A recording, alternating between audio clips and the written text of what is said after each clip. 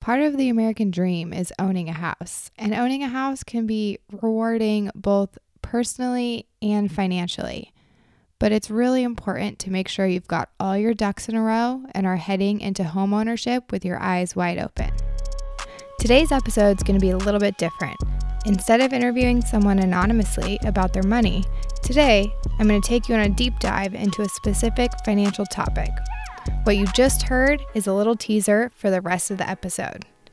As a reminder, nothing discussed on this episode should be considered advice of any kind. Please consult the appropriate financial professional about your specific situation. From Rise Up Financial, it's This American Wallet. I'm your host, Annalise Brethauer, a certified financial planner professional on a mission to break the taboo of talking about money. Now back to the show. Today, we're talking about 7 things you should do before buying a house. Part of the American dream is owning a house, and owning a house can be rewarding both personally and financially. But it's really important to make sure you've got all your ducks in a row and are heading into home ownership with your eyes wide open. So let's get into our 7 things. Number 1. You've created a spending plan that works for you, and you've learned to appreciate the freedom it gives you. So what does this really mean? It means you have a budget and you're comfortable budgeting. Without understanding what you need to make your basic expenses work, to have the lifestyle you want, it's really hard to then overlay the additional expense of owning a house. So make sure you've got your budget in order and you're very comfortable knowing what you need for your lifestyle. Number 2, you have a list of expenses that will change when you purchase the house. So this is kind of a piggyback on number 1. You want to understand what type of expenses, additional expenses, will you have in owning a home. So what if the washing machine breaks, or the roof leaks, or you need to fix a plumbing issue? All of those estimated expenses should be included in your new budget.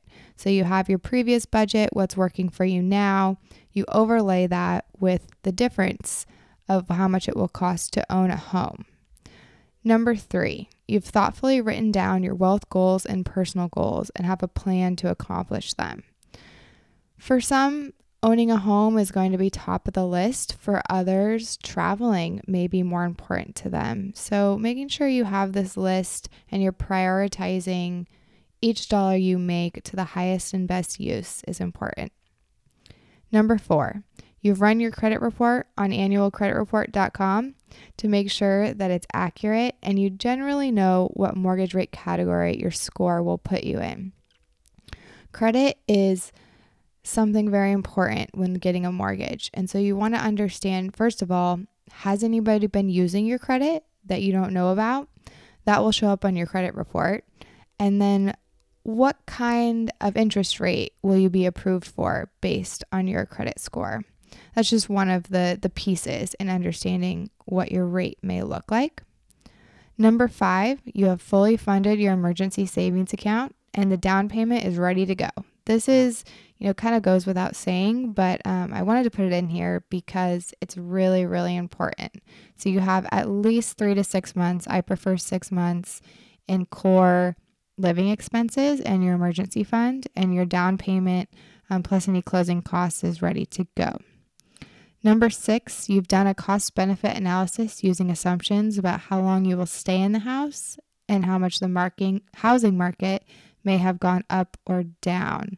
So that really you understand, based on what happens in the housing market, how long you stay in the house, what could this look like when you're ready to sell? And this is something that can be a little bit more complex to do. A financial planner can help you do this, but it just gives you all of the data you need to make the best decision you can.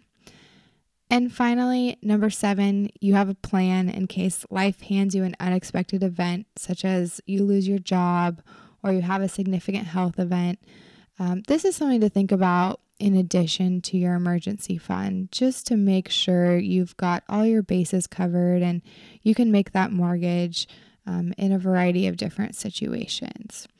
So Let me know if this was helpful and if you want to dig deeper into each of the 7 things to do before taking the leap. Talk to you later. Bye. If this is your first time joining us, welcome to the Rise Up Tribe.